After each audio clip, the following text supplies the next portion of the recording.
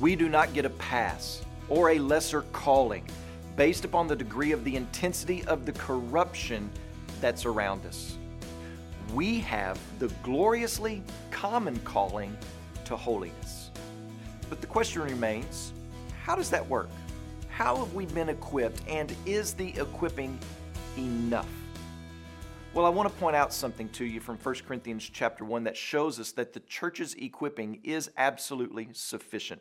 Listen to what it says in verse 1. It says, Paul, called by the will of God to be an apostle of Christ Jesus, and our brother Sosthenes. Paul holds himself up in the very first words of the letter, not only as the one who's writing the letter, but also as an example of someone who is fulfilling the calling that God had placed on him.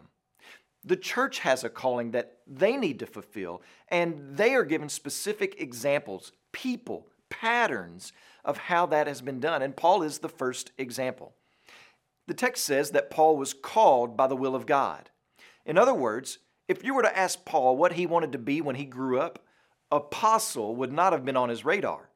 Paul had no desire to be an apostle, a messenger of Jesus Christ. In fact, it was the exact opposite. He desired to be and was good at being a murderer of followers of Jesus. But there came a point in Paul's life when God reached down and said to him, "You now belong to me, you are mine." Paul says in Galatians chapter 1, verse 15, "When he who had set me apart before I was born and who called me by his grace was pleased to reveal his Son to me in order that I might preach him among the Gentiles." So did you see that? God had an eternal purpose for Paul. Paul was a Christ hater, a Christian murderer. He called himself in 1 Timothy the chief of sinners. But now here in 1 Corinthians, here he is, an apostle. One of the select few men who were given the responsibility to speak with authority about Christ. God had called him to it, set him apart for it.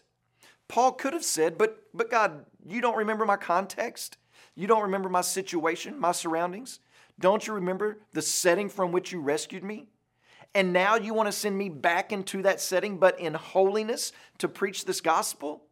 God, I'm grateful for you in saving me, but can I just stay in the background and not mess anything up too much?